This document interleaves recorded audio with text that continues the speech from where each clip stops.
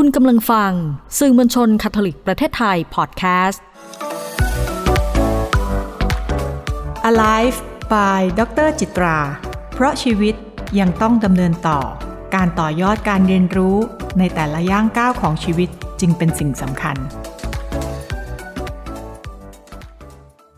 คำว่าบูลลี่นะคะหลายคนค่ะได้ยินอยู่บ่อยครั้งมากค่ะพอนึกถึงคำว่าบูลลี่แน่นอนเลยไม่ใช่คำที่เป็นคำด้านบวกนะคะเพราะบูลลี่คือการกลั่นแกล้งค่ะทำร้ายคนอื่นนะคะผ่านทางวาจาค่ะไม่ว่าจะเป็นการแซวแรงให้ร้ายยั่วยุเยาะเย้ยนะคะหรือการมีพฤติกรรมที่ก้าวร้าวค่ะเช่นกักกันคนคนหนึ่งแกล้งค่ะแรงโดยใช้กำลังค่ะเพราะเป็นการกดดันนะคะทางสังคมแล้วก็กดดันอารมณ์ของคนอีกคนหนึ่งนะคะแน่นอนค่ะการบูลลี่เนี่ยเราไม่ได้บูลลี่ตัวเองกันนะคะแต่มันจะเป็นการบูลลี่คนอื่นเพื่อให้อีกคนหนึ่งได้รับความเจ็บปวดทางกายและใจค่ะเกิดความรู้สึกแย่รู้สึกอับอายได้และกระทบกระเทือนทางใจได้นะคะปกติแล้วค่ะพอพูดถึงบูลลี่แล้วเนี่ยบางคนอาจจะคิดถึงแค่ว่าการบูลลี่เนี่ยมักจะเกิดขึ้นกับเด็กใช่หรือไม่ใช่เลยนะคะบูลลี่เกิดขึ้นได้กับทุกช่วงวัยค่ะและหลายครั้งค่ะคนเราที่ไปบูลลี่คนอื่นก็มักบอกว่าแหมแค่นี้เองอ่ะก็แค่หยอกเล่นๆจะคิดอะไรเยอะโอ้ยแค่นี้ก็ทำเป็นน้อยใจไปได้แบบนี้ละค่ะมันไม่ใช่เลยเพราะว่าคนแต่ละคนนั้นมีความแตกต่างกันค่ะคำว่าหยอกเย้ากระเซ้าเล่นกับการบอกว่าการหยอกแรงหรือว่าเป็นการบูลลี่นั้นมันมีความแตกต่างโดยสิ้นเชิงถ้าหยอกเย้ากระเซ้าเล่นนั้นนั่นหมายความว่าคนที่เราหยอกด้วยค่ะคุยด้วยมีความสนุกค่ะเล่นกันไปเล่นกันมาหยอกล้อกันไปล้อกันมามีความสนุกค่ะแต่ถ้าเมื่อไหร่ก็ตามคนที่เราหยอกด้วยเล่นด้วยเริ่มมีสีหน้าที่เปลี่ยนไปเริ่มไม่ชอบเริ่มเดินหนีเริ่มมีปฏิกิริยาบางอย่างที่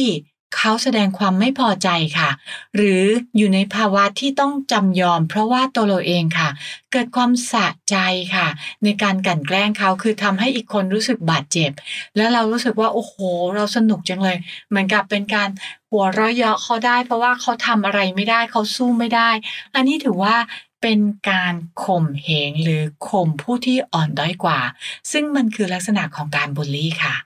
บูลลี่ถือเป็นปัญหาสังคมค่ะที่เรียกว่าคนมีอำนาจกว่าหรือว่าได้เปรียบกว่าค่ะข่มเหงคนอื่นการมีอำนาจกว่าไม่ใช่อาจจะมีอำนาจทางด้านของเกียรติยศชื่อเสียงนะคะอาจจะเป็นเรื่องของร่างกายก็ได้หรืออาจจะเป็นเรื่องของอำนาจของการต่อรองอะไรบางอย่างเกิดขึ้นนะคะไม่น่าเชื่อนะคะว่าประเทศไทยค่ะนะคะในเด็กเล็กเองเนี่ยมีปัญหาบูลลี่ค่ะมากถึงเป็นอันดับ2นะคะในประเทศไทยซึ่งโอ้โหไม่น่าเชื่อเลยจริงๆแล้วปัญหาการบูลลี่นี้นะคะก็รองจากประเทศญี่ปุ่นนะคะนี่คือการวิจัยในช่วงปีประมาณช่วงปี2562-63ที่ผ่านมานี้นะคะโดยค่ะประเภทของการบูลลี่นั้นจะมีด้วยกัน4ประเภทหลักนะคะประเภทแรกค่ะคือการบูลลี่ที่ใช้คำพูดทำร้ายความรู้สึกค่ะประเภทที่2นั้นก็คือการบูลลี่ที่ใช้กำลังค่ะทำร้ายร่างกายค่ะประเภทที่3คือเป็นการกลั่นแกล้งทางสังคมค่ะและสุดท้ายค่ะเป็นการบูลลี่ซึ่งเป็นการกลั่นแกล้งในโลกออนไลน์ค่ะวันนี้ค่ะเราจะมาทำความรู้จักนะคะหรือทำความเข้าใจกันก่อนว่าลักษณะของการบูลลี่ประเภทต่างๆนั้นมีอะไรบ้างเพื่อเราจะได้รู้เท่าทันนะคะอย่างแรกเลยค่ะเป็นการบูลลี่ที่ใช้คำพูดหรือทำร้ายความรู้สึกค่ะหลายๆคนอาจจะบอกว่าถ้าย้อนกลับไปนะคะสมัยเด็กโอ้โห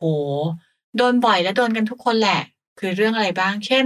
การล้อเลียนชื่อพ่อชื่อแม่ค่ะหรือการล้อเลียนชื่อของตัวเราค่ะ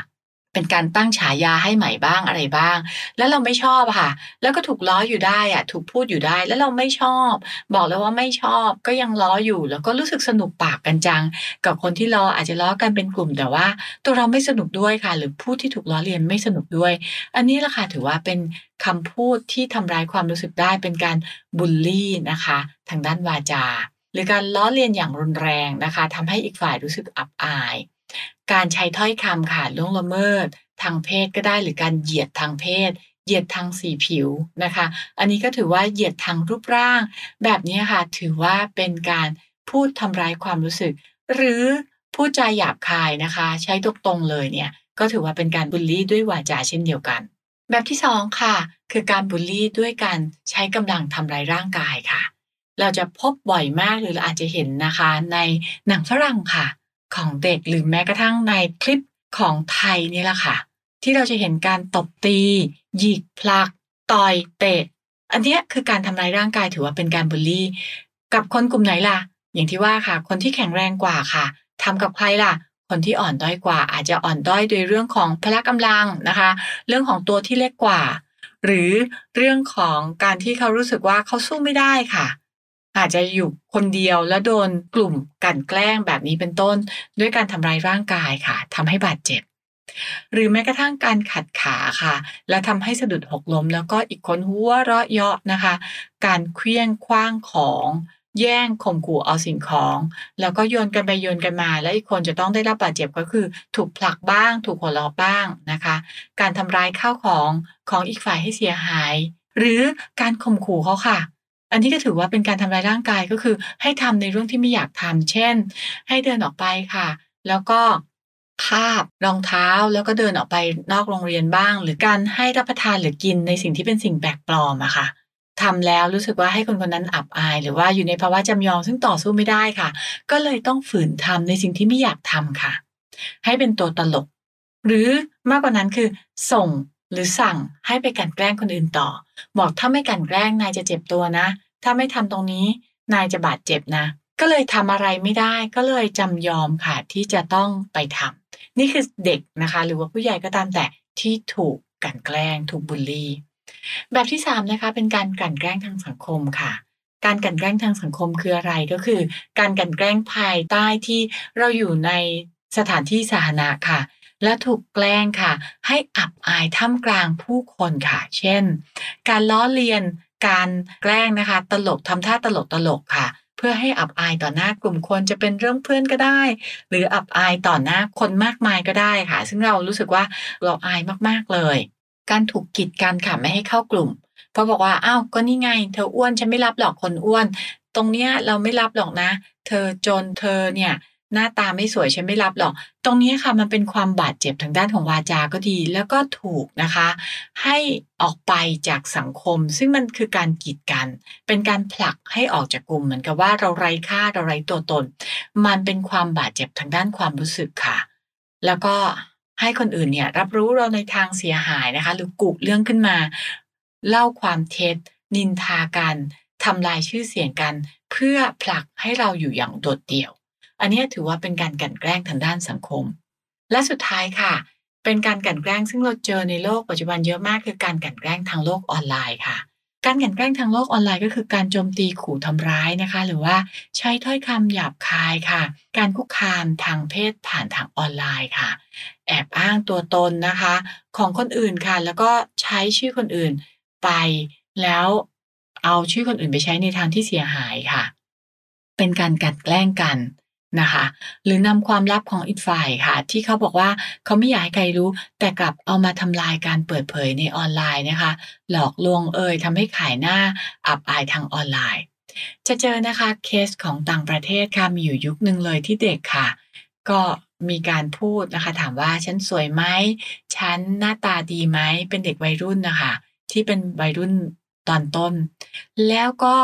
ที่เราเรียกว่าเป็นเกรียนคีย์บอร์ดก็มาเขียนกันนะคะว่าโอ๊ยหน้าตาไม่เห็นสวยเลยหน้าตาแบบเนี้ยไปเกิดใหม่ซะหน้าตาแบบนี้เนี่ยโอ้ใครจะเอาเป็นแฟนหน้าตาแบบนี้เนี่ยขนาดพ่อแม่ยังไม่อยากจะมีลูกหน้าตาแบบนี้เลยอุ๊ยอันเนี้ยไม่มีใครอยากเป็นพ่อเป็นแม่หรอกโอ้โฮแกล้งกันแรงมากค่ะ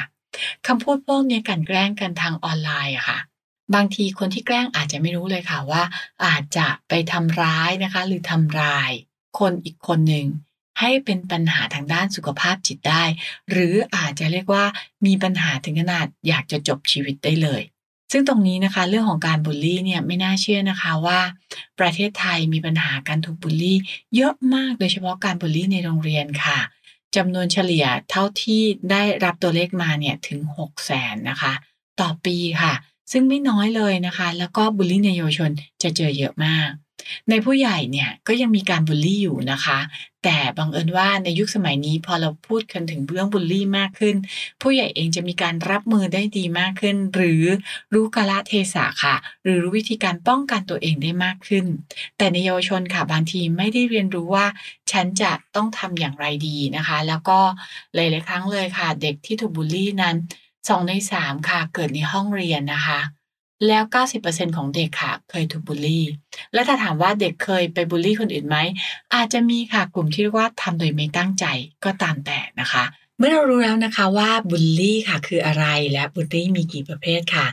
ในคลิปหน้าค่ะเราจะมาเรียนรู้กันนะคะว่าสาเหตุที่คนเราเนี่ยบูลลี่ค่ะเกิดจากสาเหตุอะไรกันแน่นะคะและค่ะผลที่ตามมาหลังจากบูลลี่แล้วเนี่ยอาจจะสร้างผลกระทบอย่างไม่น่าเชื่อเลยนะคะแบบที่บอกไว้เมื่อกี้ว่าถ้ากับเด็กเนี่ยมันทำร้ายมากเลยค่ะ